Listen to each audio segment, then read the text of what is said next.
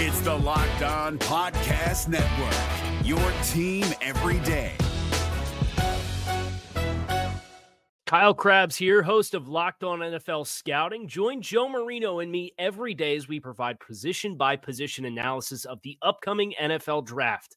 Check out the Locked On NFL Scouting podcast with the Draft Dudes on YouTube or wherever you listen to your favorite podcasts. We do know we are joined now by one of the greatest punters in the greater Cleveland area history. It is Dave Zastudil. Dave, how you doing? Good, guys. How are you? We're doing well.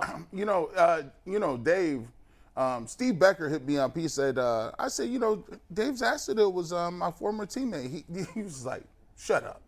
You know Dave Zastudil. So apparently you are a rock star to our Steve Becker down in Atlanta. And I said, yeah, man. Dave Zastudil was the first All-American we had. I don't know how we felt about that. That means we was punting the ball a whole lot. But he was the first All-American that we had at an OU. So, yeah, man. They got to retire your jersey. Did they retire that yet? No, I don't think so. But I think it's funny when you're going up and down Ohio University back when we were there and you see my jersey hanging in the bookstores. You're like, man, for a punter to be in there, it was definitely something else. But it's kind of flattering going back now and telling my kids about it. It's kind of fun. But at the time, it's just like, yeah, maybe we got to get this offense going a little bit more. Well, based off that same line of thinking, Dave, according to Wikipedia and one other source, you hold two NFL records. You have the most punt yards ever in a season and the most punts down inside the 20 in one season. That means the offense wasn't good in Arizona, frankly. So do you take those records with a little grain of salt, or do you say, hey, I did my job, the rest of the offense, you guys kind of stunk? Yeah, we struggled a little bit, I think, in 2012. Now, the inside the 20, a guy named Johnny Hecker, I believe he's still playing, a great punter. I think he actually beat that record a few years ago. So it was fun while it lasted. But, it's funny. They give you these game balls, right? And they gave some record. It said most punts inside the 20. And I hung it up on my shelf for a little while. And then when he beat it, unfortunately, it's up in the attic now. But for those couple of years, it was fun to have. Dave, you were with the Browns a handful of years. What is your best or worst memory of being in Cleveland during some pretty lean years? Well, my worst memory is seeing how much younger and less gray hair I had on that picture right there compared to now. But I think the best memory was, for me, was just getting signed in the free agency of 2006. Phil Savage came over from Baltimore, and he was pretty instrumental in drafting me in Baltimore. And, just coming home. I mean, I grew up going to Municipal Stadium with my dad. We had 3 tickets when I was a kid. We were right behind those big poles. You're looking behind left and right and watching the field. And, it's a dream come true to play for your hometown team. And, I think the first game we played that year was New Orleans Saints at home. We opened up against them, and just running out of that tunnel, realizing that you actually, made it onto your childhood dream team was a blessing. It was great to have family and friends there. I was an Ohio University kid, a Bay Village kid. So, staying in the state of Ohio, it gave me a lot of motivation to want to do the best I could to put, the team in the best field position. I know that's my job, but when it's your hometown team that you care so much about, sometimes I put a little too much stress on myself. But I think that opening game in New Orleans was my best memory. Probably the worst memory was that 2007 season when we went 10-6 and we didn't sneak in the playoffs. I thought we had a really good team. I thought the chemistry was there. We had great leaders like Joe Jaravicius, Jamal Lewis. I played with Jamal in Baltimore, and we just kind of had that feeling that this could be a magical run if we could get in the playoffs. And unfortunately, there was something where Jim Sorgi didn't play and Indianapolis lost or something to that effect. Yep. But that was a bad memory because I think we had something going. I think that could have really helped us into the next season if we could have made a little splash in the playoffs. Z, a lot of people know. I mean, you were a great athlete. Like even at OU, we had these clean combos, and I'm like, man, They had all these three push press. Coach Ethan Reeves would have us do. Ethan. We didn't even bench like that. We was like, no, we don't bench. We power clean. Like he was an Olympic guy, and Z used to put up some weight on the power clean. I'm like, man, that's the doggone punter. Before you got to OU. When did you play any other positions besides that, and what were those positions? And when did you kind of know, like, okay, you could punt at a high level and you could probably go to college for punting? When did that kind of hit you?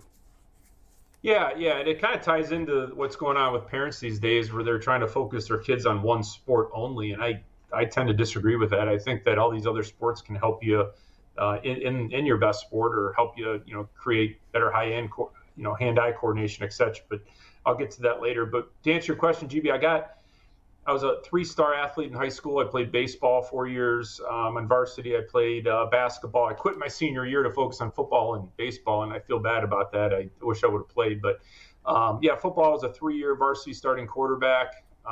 We won the conference my senior year. Had a really good team. And then what happened is my sophomore, junior year, Coach Kaiser, he's a legend in Bay Village. He was in the Hall of Fame recently. And he says, hey, I need a punter. And I was a young guy, and what he did is we went to the practice fields and we, took the width of the field, and he said, hey, I want to see who can punt it to the other side. So we had these juniors and seniors on the team that barely made it to the other side, and I came up and I hit it halfway up the trees that were behind there, and he says, well, I found my punter. So I knew from when I was a kid playing Little League soccer, I had a strong left leg, and I felt I was a good athlete. I wasn't, the best quarterback in the world. I wasn't the best baseball player in the world, but when I was a kid, I could easily adapt any sport, and I thought I was pretty good at them. So punting is if you look at the punters in the NFL, I mean, they're typically bigger guys, stronger guys, former quarterbacks, linebackers, believe it or not. And that hand-eye coordination, be able to, get that flexibility, do those things, you typically have a little bit more of size and an athletic background to do that. And a perfect example I always tell people is Tom Tupa. Tom was Ohio State quarterback, played at Arizona, big, tall guy, strong. And that's kind of the difference between a little bit more of a punter and a kicker. I just think is the background of how punters develop is different, because I think if you ask many punters we worked with, or I played with, they wish they were playing another position, and I always did too. I got your high school stats here, Dave, in case anyone was wondering. But you threw for 2,264 yards, 806 as a senior, 8-2 record as the starting quarterback. So more than just a punter. Dave, my question though. We like to run the ball. But I did not throw an interception my senior year. So that's my biggest stat I hold on to. Hey. Well, you're talking to an Avon Lake alum, so you beat my guys for the conference title back in '97, right? It might be the last time we beat Avon Lake, though. Dave, you played for 3 different NFL teams. I couldn't get the exact number of special teams coordinators you played for, but there were plenty. The Browns just signed Bubba Ventrone to come in and hopefully fix their special teams unit. How much of a difference can a new special teams coach make on the entire unit, the punting, the kicking, the return game, stopping the return game? How much difference can a guy like Bubba Ventrone have on the team in year one as a new special teams coach? Well, it's funny you say that. I texted Bubba because I played with him, and I just said, hey, I haven't talked to him in a long time. I said, Bubba, congratulations. I'm really excited. If you want to get together, I'm here. And by the way, this is Dave Zastudil. We played together, and I kind of put the years. And he goes, Dave, do you honestly think I forgot about our time together? I just spit out my beer or something like that, my Coke or something like that. He's like, come on, man, we had the greatest special teams unit in the league that year. And it was kind of a funny text back. But, Coach Prefer, I played against him for many years, got a lot of respect for him, but sometimes change is needed, and the Browns felt that this way. And Bubba, when I played with Bubba, and his reputation in the league was the guy was very smart. He was a guy that went out and studied film a ton. He had a lot of people follow his lead because he was such an extroverted guy on the special teams field that, people kind of gravitated around Bubba. And Bubba was undersized, yet he made key plays and made plays that we couldn't even believe he made. So whenever you have that kind of personality, that personality can kind of fill up a room, and people can come in and say, hey, I want to follow that guy. He's leading by example. He's been there. He's done that. And I think his success in Indianapolis was a big reason why the Browns said, hey, this is a young guy. He played the position. He knows the position. And sometimes when you play positions in the NFL, there's so many conversations that go on during the game in the locker room, in the film room, of things that could get bypassed if you hadn't had that experience, played it yourself. And so I think that experience with Bubba is going to really help this team. But I think his energy is really what's going to take this special teams unit.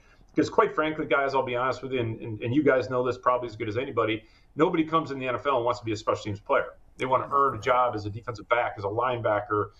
They want to get on that field. But if you have a guy that gets those guys to buy in, now you have a third of the program, offense, defense, special teams that's contributing. And if your special teams is in a top 5 in the unit, Baltimore consistently had a great unit under Jerry Rosburg. It impacts and probably could give you 2 to 3 more wins a year. Dave, when you were punting, it seemed to be the rule was for returners, put your heels on the 10-yard line and don't back up. And if it goes over your head, let it go. That's not the case anymore. The guys are fielding punts at the 5, at the 3. Why did that change? And how is it that you guys spin these balls so that you can down them like on impact? It's almost like a golfer hitting a flop shot. That thing just hits and sticks now. What kind of spin do you have to put on the ball in order to be able to do that? Well, I'll answer your question in a minute, but it's funny you say that because if you look at my stats on inside the 20 compared to touchbacks, until I got to Arizona, they were not nearly as good. And when I got into Arizona, I started working on this end-over-end kick. They call it the Aussie rules kick. It just was so new. I think Darren Bennett came over as a punter from Australia in 1995. He was the only one that did it. The problem is special teams coaches were trained for so long to see that nose-over spiral punt that when they saw this kind of punt, they thought you mishit it. And so finally, over time, people were slowly doing it. Shane Leckler was an excellent punter at it, and a few other guys. So I didn't really even have a chance to do that punt until I got to Arizona, and I wish I had it in Cleveland. I think I could have been a lot more, more dangerous than I was. But, to answer your question, in the old days, you would try to coffin corner the kick, or you try to hit it high and hope you got a good bounce. Nowadays, punters are so good at that kick. It's like a golf swing. It's like being, 50 yards out from the hole or, even 70 yards out. They know how much harder they have to hit it and from what yard line, the 45, 50, 40-yard line. So in the old days, heels at the 10 because that ball would hit and it'd probably go in the end zone because of the way the punt was. Now with that backward spin, guys are so good at it, you're going to hit the 8-yard line, 7-yard line, and that's going to stick and maybe slowly bounce. We used to say 1 out of every 3 punts could go in the end zone. So you got 2/3 of these balls that are probably going to stick inside that 20. So I think guys are taking more of a chance to try to make some kind of return out of it inside the 10 than letting it hit and die or slowly roll inside the 4 or 5. Do you hold it differently? Like, this stuff fascinates me. It's my brain was just weird. But do you hold it differently? How do you get that flop to it?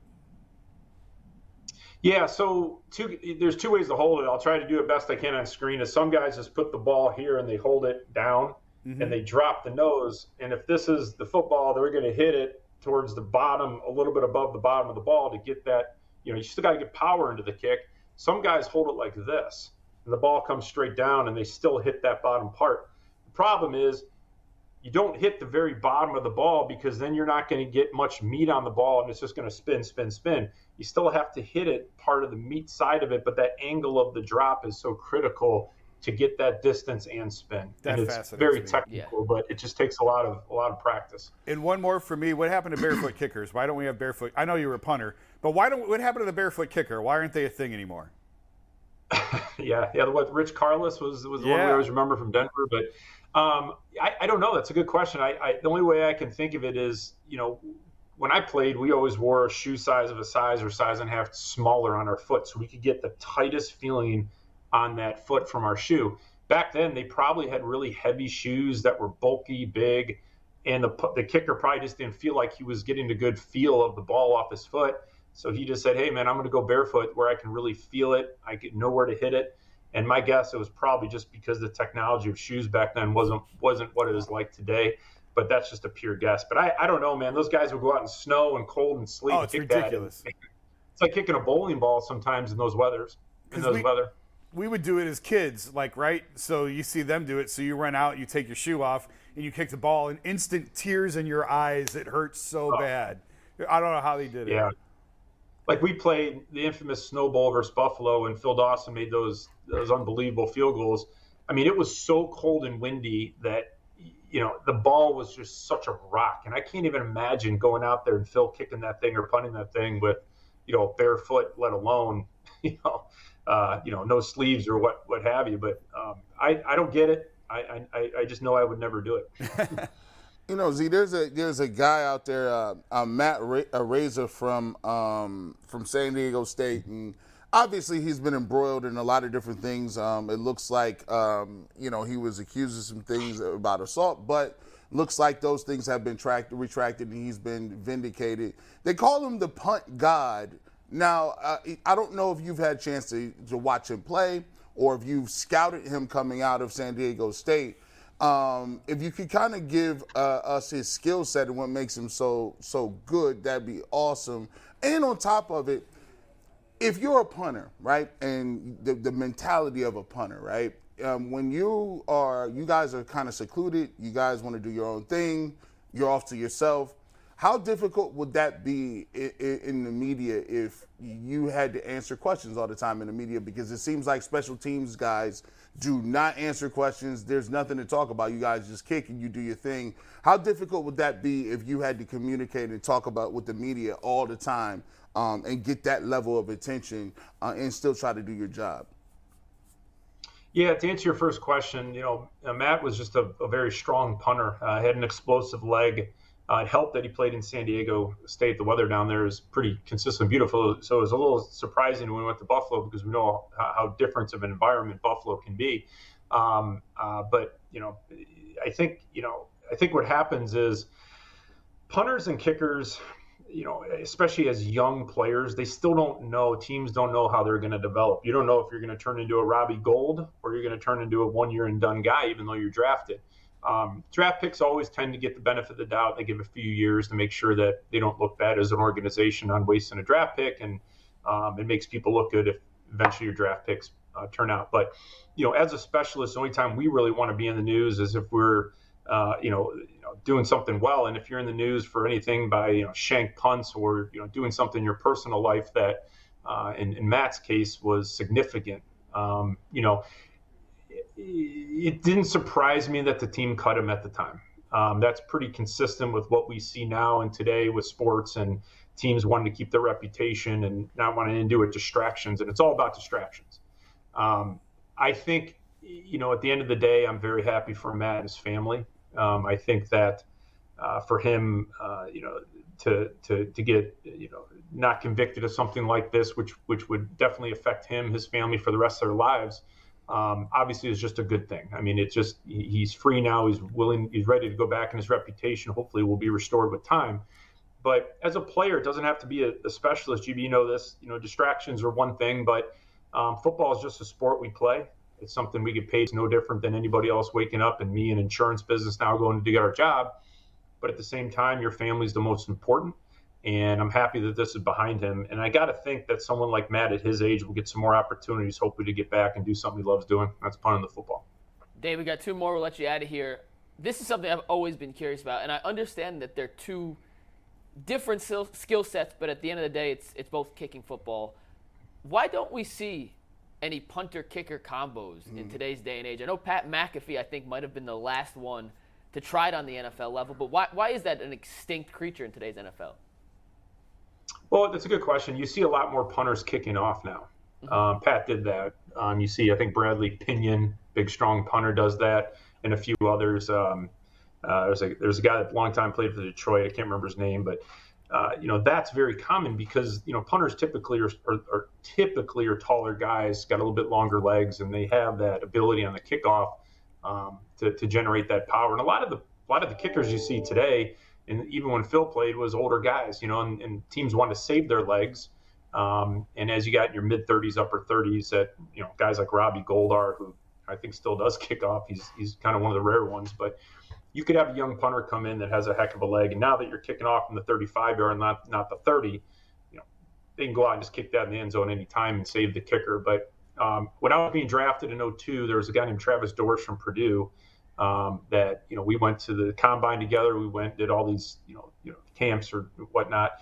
He was a kicker and a punter. And so they didn't really know which one that they were going to go with or if you could do both. The problem is you only have so much endurance in your leg in a practice to work on your craft. And if you have to do an entire practice that I know I do and kick my routines punting and then stop and then go out do a full kicking routine, you're going to probably wear your leg out probably easily middle of season, definitely late in season. And it's a lot on your leg, especially when you're doing it with kickoff. So I think at the end of the day, punters typically hold. They can kick off. Kickers could kick off. And I think if anything, it allows you more time to get more consistent on your craft. And punters today are about as good as I've ever seen them. So I think that's probably my guess on why you don't see a lot of guys do both. Gotcha. We'll get you out of here on this, Dave. But DeQuell Jackson is a friend of the program. He comes on every Friday. He sat in all three of these chairs, actually. I have a bottle of bourbon in my car for him waiting. And I know you played with him for 4 years in Cleveland. DeQuell swears that he considered the special teams guys part of the team. He did not exclude them. He said him and Phil Dawson were close. Do you have a DeQuell story that we could bust his chops with on Friday? Don't hold back. Make something up. Well, first of all, I'm a bourbon guy myself, so I'd be very curious on what kind of bourbon you're leaving DeQuell. But no, DeQuell was a great friend of mine when we played together. I just loved him as a person, loved him as a player. We get together at some events still, and seeing his family, and he's just very happy for the accolades he got and getting into the Browns. I think it was the alumni team or whatever. I know I probably will never get it, so I can't remember the name. But no, DeQuell, stories with him, there wasn't really a funny story about him because he took the game. He took such a business-like approach to the game. He was our leader at linebacker. He was fast. He had great instincts. And for us in my time in Cleveland, and quite frankly, throughout my career, special teams guys always fit in with the team because I think everybody respected, guys like Phil Dawson, the guys like Adam Vinatieri, the Shane Lechlers of the world, because they were so impactful for those defensive teams to pin them deep, get those safeties, and allow that offense to get back on the field. So you hear a lot of rumblings in the media about, oh, he's just a kicker, and that's going back to the Vanderjack Manning days. In today's football, I think that you'd be surprised by how respected the kickers and punters are within the locker room. But I always joke and I tell people, hey man, somebody's got to do the job, so why not me? But then the funny thing is, all my teammates will go, hey man, I'm going to get my kid to learn how to punt and kick, man. That's what I'm going to do. And I'm like, hey, listen, you make fun of us in the media, but then you want your kids to do it. So, but no, DeQuell was one of my favorite teammates of all time, and I think he knows that. Awesome. Well, Dave, I'll get with you offline. We'll talk bourbon, and maybe we can get you a bottle just like we got DQ. Thank you for taking some time. Thanks for sharing some light on your time with G. Bush. And anytime you want to come back, Dave, you're more than welcome to join us here on the Ultimate Cleveland Sports Show. Yeah, hey, guys, I love listening to GB. You're doing a great job, man. Love following you, and I wish you guys the best of luck. Appreciate it. Thank you. Thanks, Dave. Okay, guys, take care. Thanks for having me on. If you're looking for the most comprehensive NFL draft coverage this offseason, look no further than the Locked On NFL Scouting Podcast. Join the draft dudes, Kyle Krabs and Joe Marino, as they go position by position through the NFL free agent class and into the star-studded crop of college stars who will be selected in the 2024 NFL Draft. If you want to know who your favorite NFL team should be adding to its roster, you need to check out Locked On NFL Scouting, available on YouTube and wherever you get your podcasts. Part of the Locked On Podcast Network, your team every day. Thank you. Yeah, guys, I just want to remind everybody that you can see your favorite golf legends play in the Colleague Companies Championship, July 12th through July 16th at the famous Firestone Country Club. Fun, family-friendly events all week long featuring a new fan zone experience. Free attendance for kids and concerts every night. There's something for everyone. Learn more at colleaguegolf.com. It is harder to read that than any other read we've ever had on that sheet. That one is a tongue twister for real. Yeah, the family-friendly, the fun family-friendly. It's like... It's a lot. It's not a lot? The Guardians offense lately. Yeah, it is At all. We are running out of adjectives to describe how poorly they have played through the first 37 games of the season now. They're 17-20. They got shut out by the Tigers yesterday. I did a bunch of stats. I'll save those for the end because I don't want to ruin the mood totally yet. But, Jason, we talked about them last week when they beat the Twins in that series. Hey, this might be the turning point. They just got 2 of 3 from the first-place team. They come back and they drop 2 of 3 at home to the Tigers. Did we jump the gun, get a little too excited a little too early about this team? I don't know. But it's getting to the point where we can stop saying it's early. You know? Oh, we can. I thank you for letting me out the doghouse. Let's go. Well, no, I just think around Memorial Day, start of June, is when you figure out who you are, you know, in terms of baseball. All through April, all through May, you can say it's early. There's plenty of time. And that may still be the case in the divisional race, even in June and July. No one's going to run away with this division. The Twins, I don't think the Twins are that good. The White Sox are an absolute disaster. The Tigers are improved, but they're not ready yet, and the Royals are quite a bit behind. So nobody's going to run away from the Guardians and hide. But there comes a point where you just have to look and say we are who we are. And to me, that's around June 1st. Once you get through Memorial Day weekend, that's when sometimes managers get fired. If you haven't turned it around by then, that's when guys go. Obviously, that's not happening here, but I'm just saying. Go ahead and preface that. You know you are Jason Lloyd. Yeah, they will tell they'll you. Twist it. They will aggregate say. it. They will take just that little segment Yeah, and tweet it I out. know. Obviously, that's not. But I mean, that's when you have enough of a sample size to know who you are. And if this team doesn't get this thing turned around in the next couple of weeks, and guys start picking it up, you know, I think that you can make the definitive statement of yeah, this is just going to be a down year, and it happens in baseball. We're not at that point yet, but I'm just saying Memorial Day weekend is when you really, for me at least, start to figure out who you are. Gee. You know, for me, I think the Guardians, as the philosophy of which they built their team, it always just seems like their ceiling is, all right, they can get past the wild card, get to the second round, and they can kind of compete at that point. Like, they can compete. It'll be difficult to win a series in the second round against a team like the Astros or the Yankees or teams like of that ilk that can put the ball in the stands. I think if you go back and you listen to everything we've said in the beginning, go back to spring training. And I think there was a time where it was Jason, Bull, and Jay on. It's the smartest baseball panel in the city of Cleveland, by the way. And I don't think nobody else taught baseball besides them. Like, there might be a couple dudes. Andre not, but he's at the game. Zach Miles. Like, yeah, right. So, but no, you heard them talk about it. A couple of people who are going to fall back and regress to the mean. Yeah. When you have a bunch of players that played well, lights out, and they were giving you. Oscar Gonzalez was giving you moments in the playoffs where he was hitting game-winning home runs. Rosario was giving you solid at-bats and getting clutch hits. Quan was doing it all year long.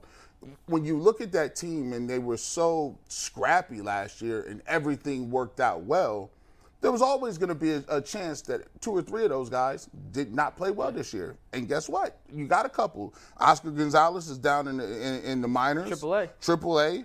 Miles Straw was batting well at the beginning of the year. He's come back down to earth. You don't have the power numbers. And then on top of it, what really hurts is if you are a Guardians team that need to infuse your roster with some hitting and some power, and you go out and spend money on Zunino and Bell, and they don't give you exactly what. Now it looks really crazy, right? So, some of these guys are going to regress, and that's what happened. So now the question is, how much of a leeway do you have to get behind a team like Minnesota? Like, I think they'll be there all year, but my question is, are they going to be able to beat anybody from the AL East? I don't think so.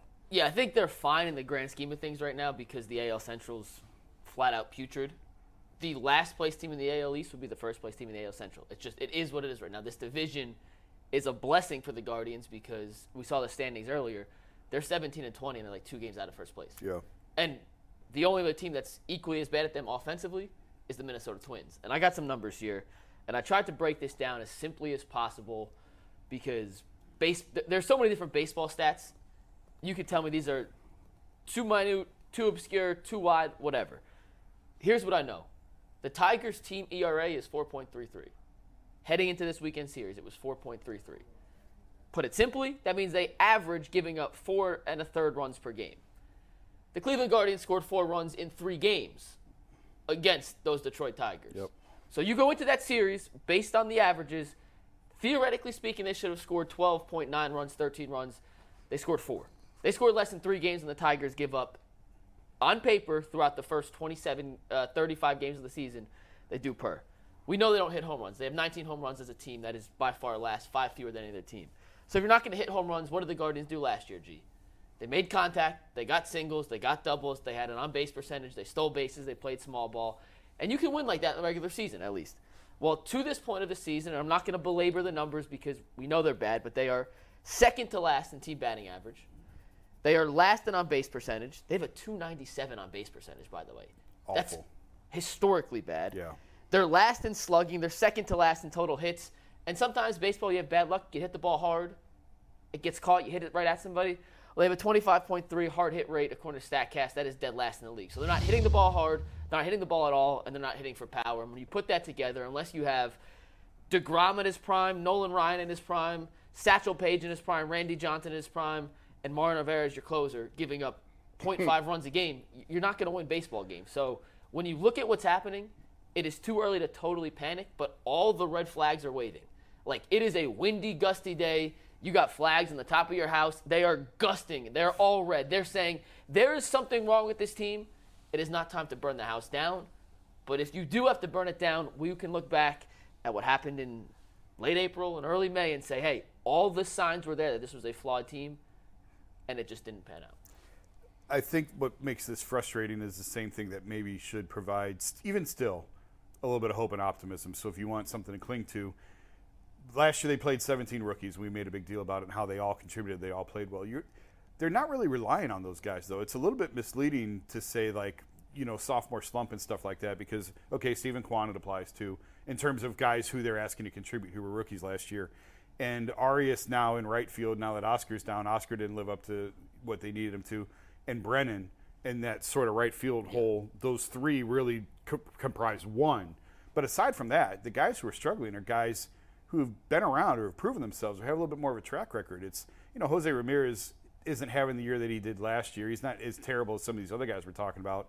He's still hitting .290 with 4 home runs and 20 RBIs. And part of the issue with him is there's nobody on base for him when he comes to the plate. Ever. But Andres Gimenez has not lived up to the contract to this point. But, again, he was a 7-WAR player last year. That is an astronomical number. I don't think you go from a 7-WAR player to forgetting how to put your shoes on. Yeah. Ultimately, I still think that he will be okay. Naylor's been a huge disappointment. We mentioned Zunino and Bell as big disappointments, veteran signings that have not been good offensively. So it's not like it's this big sophomore slump rookie regression with these guys. It's the veterans. And I'll even count Jimenez as a veteran for this conversation. You got a $100 million contract. You're a veteran. You're no longer just a sophomore. You are officially in the category of we expect things from you. And he's had a couple years in the majors now. He had some time with the Mets, some time with the Guardians and figured things out, got the big contract. Now there's a lot of responsibility that comes with that. So it's not even just a matter of the young kids that we want to classify. It's these guys that they're counting on. And so, Tito said multiple times he's gonna rely on track records when guys have track records. And so you have to continue. I mean, what choice do you have? As Francona said and Chris Antonetti echoed, there's nobody coming from AAA. Like Tyler Freeman came up, but there's, George Valera possibly could have been an option in right field, but he's another left-handed hitter in a lineup that's already full of lefties, and he hasn't even started yet because he's coming back from a hand injury, and hopefully he should be getting back to affiliated ball here soon. He's still rehabbing. But there's no, like we talk about this wave of pitching coming up and Tanner Bybee and Gavin Williams and Logan Allen and all these arms that are coming. Well, that's not necessarily the case on the offensive side. It's George Valera, maybe a little bit of Tyler Freeman, and that's really it. Bo Naylor, maybe. Bo Naylor. Naylor's having a good year at AAA. Educate us on that because they've obviously, when you see a team like this, they've been awesome at figuring out pitching. They've been awesome of getting the arms, developing them, bringing them up at the right time, not too early, not too late. So why is there not a philosophy? Can you not do that with hitting? You have a lot of left-hand bats. From an organizational structure, can't they just focus and say, hey, listen, we are looking to develop power hitting right-handed players, or are those guys unicorns in baseball and they don't fall off the tree like that? No, they're not unicorns, and certainly, that's the hope, is that they develop bats along the way. They haven't done a great job, particularly the outfield. The Manny Ramirez, right. Grady Sizemore, even Sizemore came over in trade. They haven't had a ton of outfield prospects that they've really developed. Lindor was homegrown. He was a high pick. They did everything right with him. And then they couldn't sign him, so they flipped him, and they brought in more guys who were young. And Jimenez ended up taking the contract Lindor wouldn't take, frankly. And now Jimenez is going to be locked up for a long time. But, yeah, it's been one of the blind spots has been developing offensive-minded guys. But the minors are flush with hitters, so it's kind of double talk. But like a guy like Brian Rocchio, one of their top prospects is a shortstop, I think Arias is ahead of him. Like, I get this feeling that a lot of fans sort of look at Gabriel Arias as this utility type player, and Rocchio is the shortstop of the future. I don't think that's accurate. I think Arias is going to get the look before Rocchio, but right now Rosario's blocking that. And listen, if they fall out of it completely, that's probably going to change. He's definitely gone. Rosario's gone. Definitely. Yeah, but as long as they're lingering and hanging around, Rosario's going to be the shortstop on this team. So it's just where they're at in their development. There's no big bats coming this year. Jackenzie Noel's another power hitter that they have in the minors, but I don't think he's ready to help this year. And their first-round pick last year, Chase DeLauder at the JMU. He got hurt, but he's, I think, in maybe still high A ball, double A ball he's at not most. ready. So some of these guys in the minor league system, you can fast track, but that doesn't mean they go from high A rookie ball to the majors in 1 year to help. Like it's just a longer progression for hitters. And they've tried. I mean, Clint Frazier, Bradley Zimmer, these were first-round picks, outfield prospects that were first-round picks. They just didn't pan out. It happens in baseball all the time. Baseball might be the hardest sport to draft in. Like the hit rate of dudes who are first-round picks that make it as opposed to just random later-round picks that make it, it varies so heavily. Now, in their favor, pitching is so much more expensive than hitting, and it's such a premium, and they've got that locked.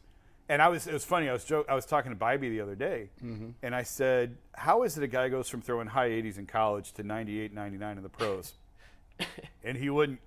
And I said, "You're not going to give up the secret sauce." He's like, "No, it's the whole organization keeps it on lockdown. I don't know what they're doing." And we talked a little bit about lower body and coming up with strength. I don't know. I'm going to keep pecking away at that and gnawing at that. Because it's fascinating to me that they take these guys. Bieber was the same way, although Bieber's velocity's dropped, whether it was the sticky stuff or the shoulder. I don't know, but he's not throwing. For a while, Shane was throwing 98, 99. Yeah, he was. And now he's down to 91, 92. But Bybee very much was the Bieber type of control guy in college, wasn't highly thought of coming into the draft, didn't throw real hard. He was a command guy. And now they've got him throwing 98, 99. And Gavin Williams throws even harder. Gavin Williams is sitting 100, 101 in his minor league starts. He looks so good in the Double-A highlights I see. Now, granted, he's going against Double-A hitters. He's Triple-A now. He's up in Columbus. His stuff is as good as Bybee, as good as Allen, as good as Battenfield have been.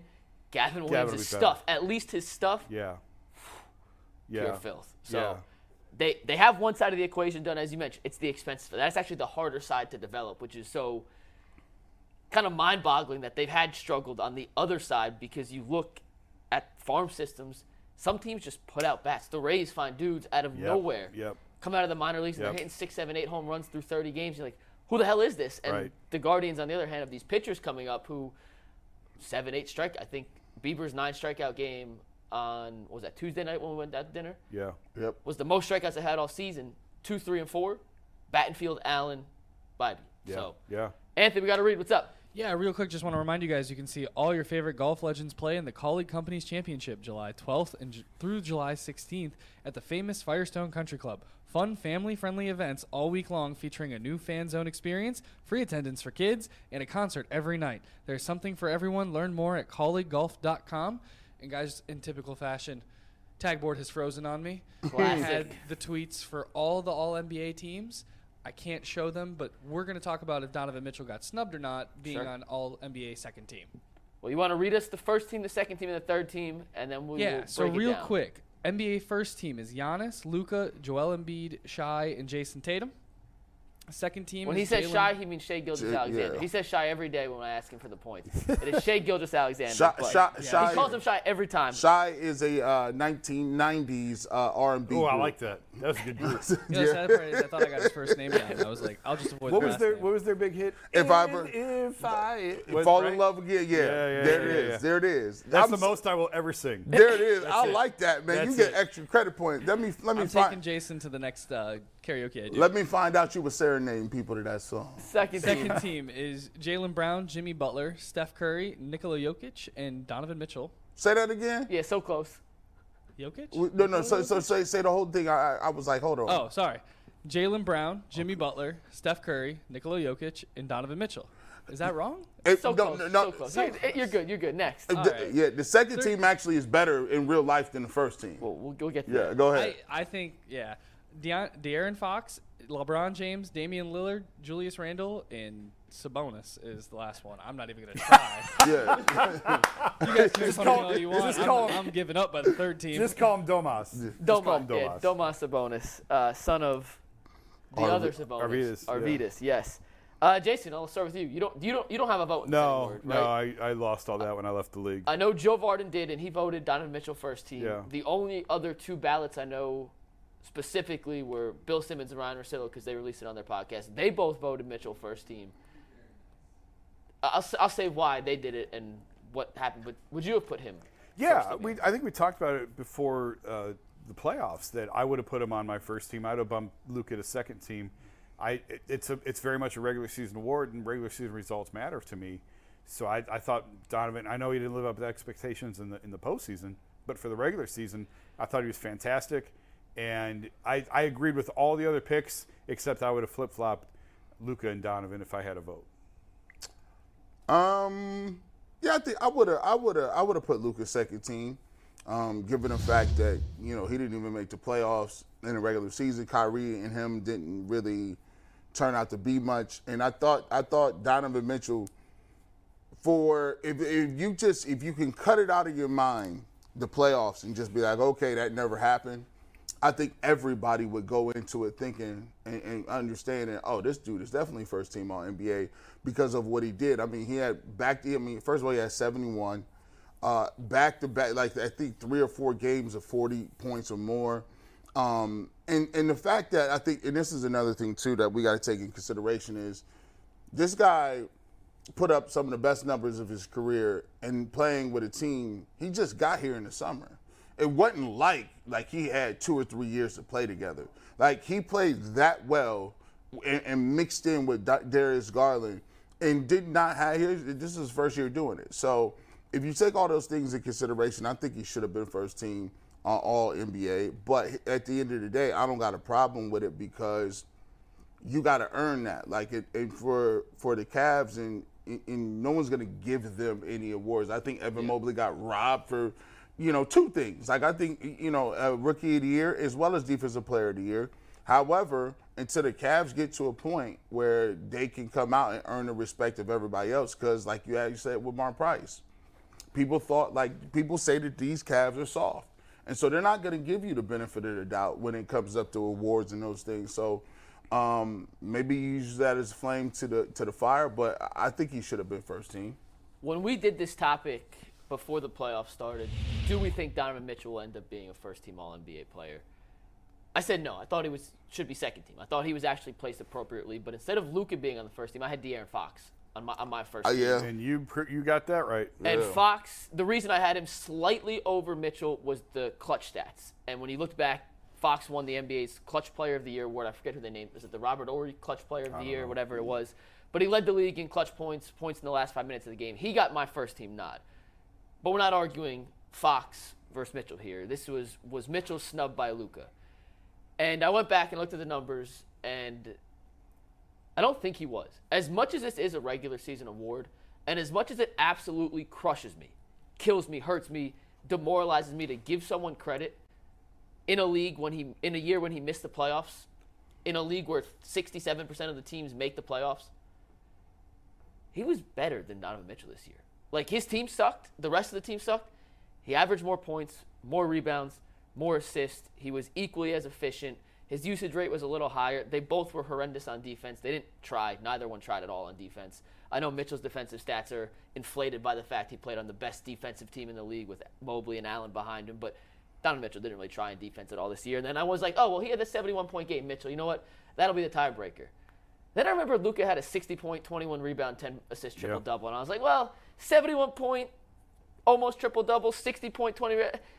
You're splitting hairs. Like, if you told me that he got it over Luka, I wouldn't be like, oh, my God, Luka was snubbed. But at the end of the day, Luka averaged more points, more rebounds, more assists on the equal level efficiency rating. And team record doesn't matter in this. It should. If it was up to me, it would, but it doesn't. So I think he's in the right spot. I think Fox should have been first team, but based on the Luka Mitchell thing, I don't really have an issue with it. I think he's rightfully placed second team. I mean, Bull said it. Bull said Luka first team, Donovan second team, so he got it right. He did. Bull actually called it right, yeah. Well, First time Bull's ever been right. Well, at this point, this is the way it works. Luka's like grandfathered in. Like, it's his fourth first-team All-NBA like selection. He's been in the league 5 years. He's grandfathered in. Like, Jokic is, you grandfathered in. It's like you can't go back now. So, like, right now, Evan Mobley is probably going to be on an all-defensive team all the time now just because you made it that first time. You're the youngest player to ever do it. So now you kind of grandfathered in. And I don't have a problem with it. To me, man, it's just messed up. I knew this before, but dang, man, it's a difference. There's levels to it, bro. Even if you just watch the playoffs, it even diminishes these awards because if you ask me who the best player, I'd be arguing to tell you probably LeBron. Who's the best? Who's the best? Kevin Durant. Like, the fact that LeBron made third team at 38 years old is remarkable. It's just 20. Well, he's the first player. LeBron's going to have so many records in the record book just because of longevity, and that's not a knock on him. It's just the fact that he's played for 20 years. It's another claim to his greatness. I think greatness. it's actually a benefit to him. Absolutely.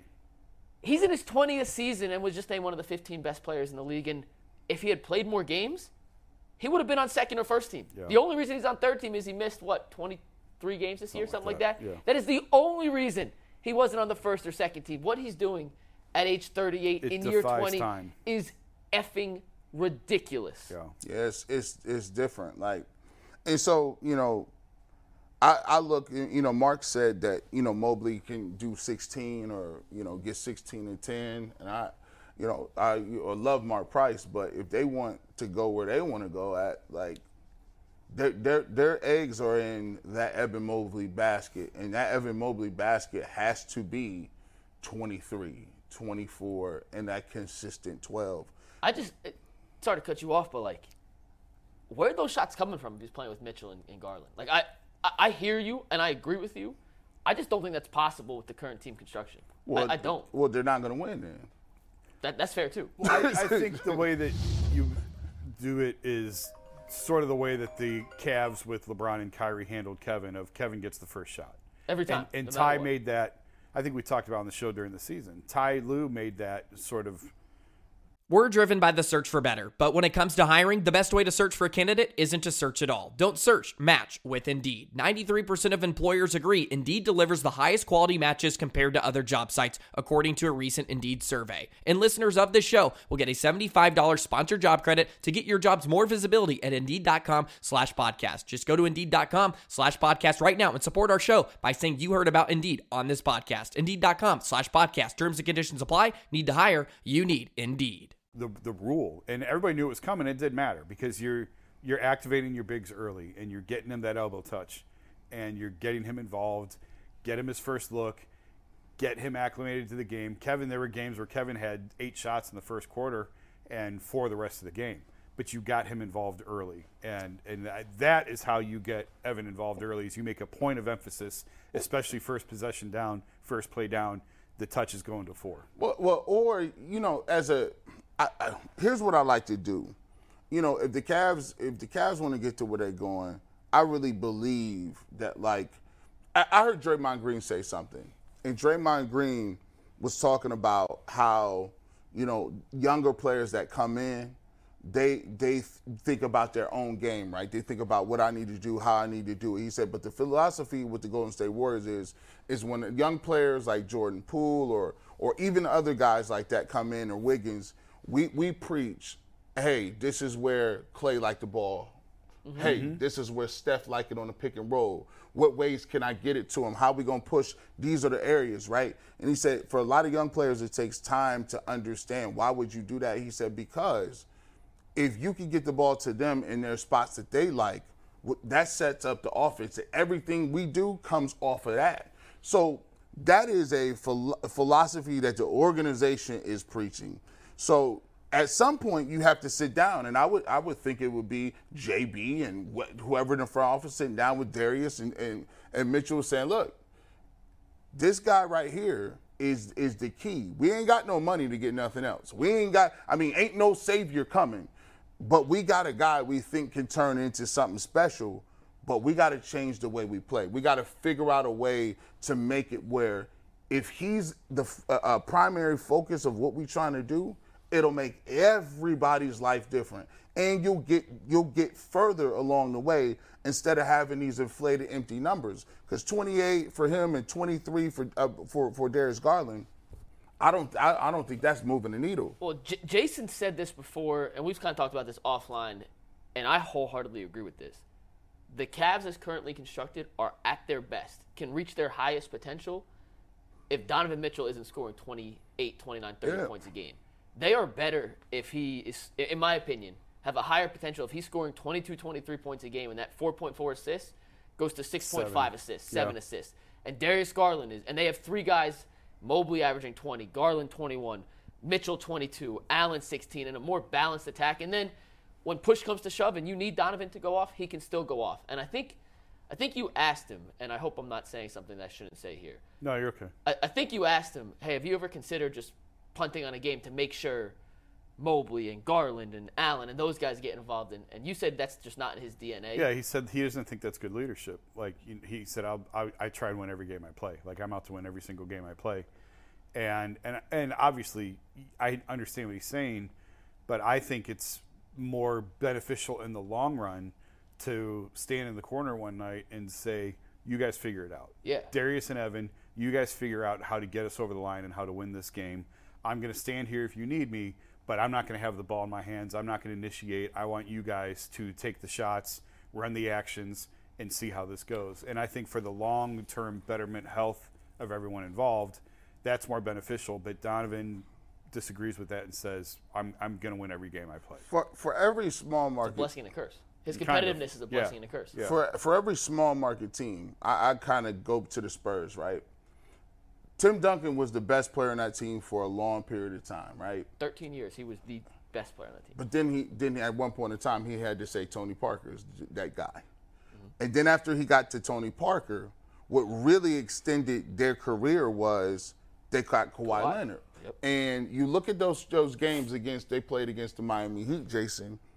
It was the Kawhi Leonard coming out party that really extended and was able to get the Spurs over the hump, because now they had a guy who was not just going to be a defensive guy. You had to guard Kawhi Leonard, and that really opened it up for people. They really, in my opinion, started the small ball movement. In those finals, they put Kawhi at the 4.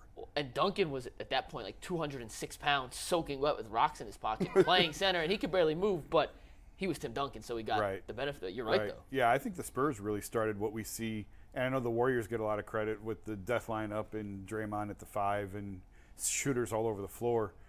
But when the Spurs used Kawhi at the 4 in those finals, I remember thinking, like, wow, this feels like a new era is beginning. You mentioned the Warriors, and I'm going to bring this back to LeBron real quick. Did you see the breakdown? Did you hear LeBron answer the question at the end of Game 4, not last night, Game 4, where the Lakers won, and he got the steal in the last possession. Draymond turned it over. Did you hear him talk about that play defensively? I didn't. I wish we had the video. Tag board's not working? No, we're stuck on Miles Straw stats. Sorry. Now you know how frustrating it is, right? Now on this side, right? I sent it to both of them. I'll send it to you guys to watch. Right. I'll tweet it out. ESPN put it on Instagram this morning. The Warriors ran the same exact play that LeBron got the steal on in Game 4 of the 2018 Finals.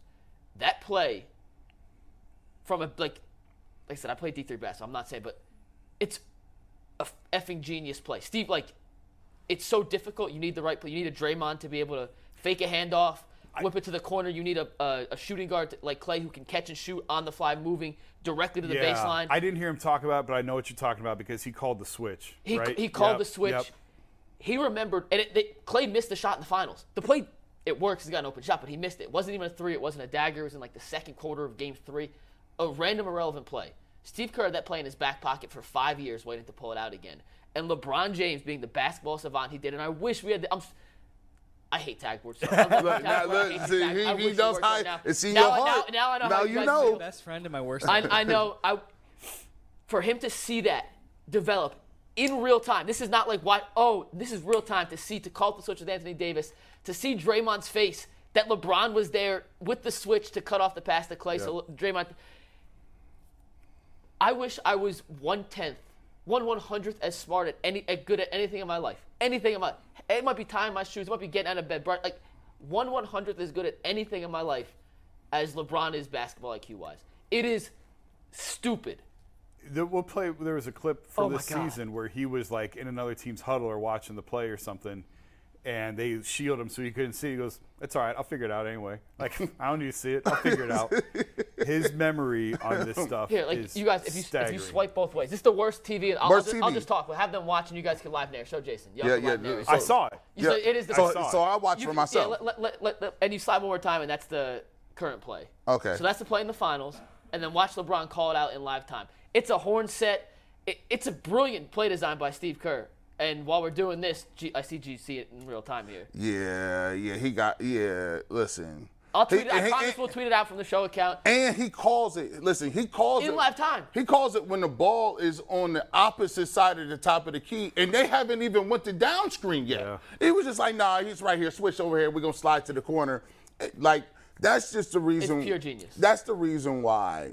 I don't, and we don't ever need to get into the conversation. The reason why, to me, it's not even close to he's the best player is first of all, the longevity, the basketball IQ, and the fact that, once again, when you think he's dead, he wills a bunch of guys that is not good by themselves as individuals, but as a team put together, he just carries these dudes. LeBron wakes up with 50 wins. Carries this dude. I'll be curious to see what happens with Anthony Davis now. That series flips dramatically if Davis can't play. I know they don't think he has. I haven't seen an update. I have not seen anything that says concussion. I mean, it's only 10 a.m. on the West Coast.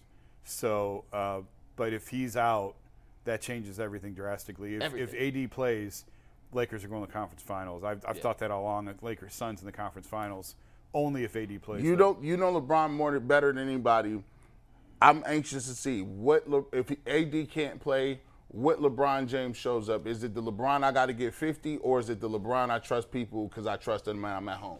The one game LeBron, I think he still has the one game I could dominate every facet if I want. Well, and he may need that. And if he's got it in him and AD can't play, it has to be Game 6. Yeah. You don't want going back for a road Game 7. This is not 2016. If he does have one more gear left, and I don't know if it's age or if it's his foot. I don't know, but we may get our answer if AD can't go because he may have to have one more monster LeBron game in order to close out this series. Anthony, what's up?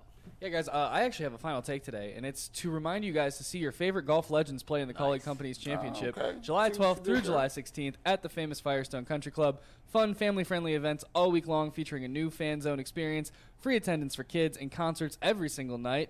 There's something for everyone. Learn more at colleaguegolf.com. Well, we got 2.5 minutes left, so I want to say something real quick then if anyone has any final words. But we surpassed our 1 year. Anthony, do you have something to say? Do you actually have a final take? Yeah, after your thing. All right, let me do this real quick. We just surpassed 1 year. Our goal for next year is how do we infiltrate markets in Cleveland that we are not currently in. And I went out to dinner last night, and I met Kenzie. It was her birthday. Happy birthday, Kenzie. Happy 8th birthday.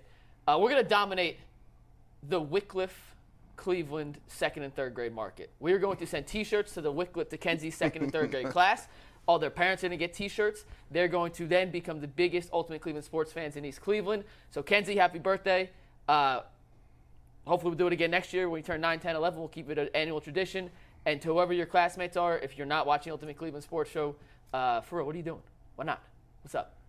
Anthony, what's up? Oh, yeah, I just want to give a quick shout-out to Tyler from Sandusky. I don't think he watches the show, but I saw my favorite band last night at the Agora, and I ended up having to go by myself. Everybody was busy. Tyler from Sandusky was standing next to me. Nicest guy ever, made friends, hung out for the whole first hour of the show. So shout out to you, man. It was a great interaction. Did you tell him about the show? I did tell him about the show. I hope he watches. I don't know if he's a current fan. He had never heard of it. So. All right. Well, while we're doing shout-outs, I have one.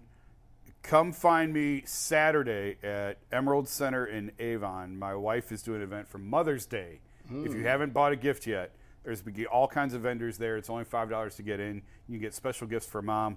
I'll be there all day from 9 to 3. Come hang out, talk Cavs to me, say hi if you're there. Emerald Center in Avon. All proceeds benefit Trials for Hope. It's the homeless shelter. I've talked about it before.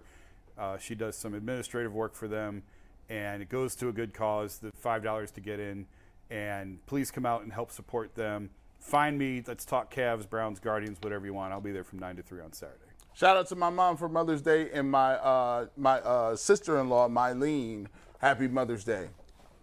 Yeah, shout out to my mom for Mother's Day, too. She's a member of the show. How about all moms? Shout out all moms. Shout out to everybody. We're a pro-mom podcast. Pro-mom TV show, YouTube show. I'm cooking on Sunday for Mother's Day. Whoa. I'm doing a brunch. Ooh. Are you Did it last year, too. I'm good at breakfast. Not so much. not so much the lunch side of brunch. Can you make omelets? Oh, Yeah, I can make eggs, a Jason? mean omelet. Yeah, I can make anything. Eggs Benedict, omelet, fried, So scrambled. who would have known that he was a I can do the flip on the omelet, like Okay. cook one side, flip to the Oh, breakfast at the Lloyd's. eggs Benedict. I mean, Did you just put a renovation French on your house? toast. McNuggets? No, we Can just we built get it. a hot griddle in here? No, listen, we're trying to get someone to plug these in, bro. How are we going to get it? Happy birthday, Kenzie. We will see you on Overtime and tomorrow on the Ultimate Living Sports Show. Right after I pee.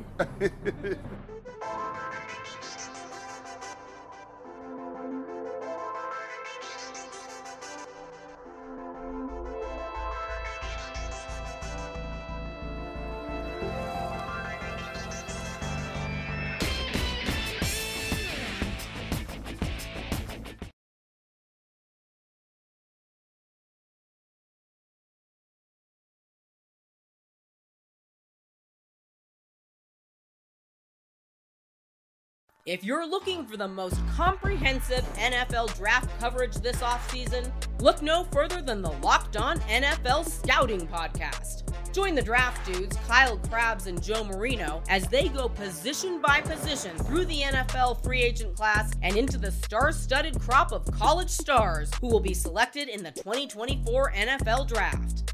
If you want to know who your favorite NFL team should be adding to its roster, you need to check out Locked On NFL Scouting, available on YouTube and wherever you get your podcasts. Part of the Locked On Podcast Network, your team every day.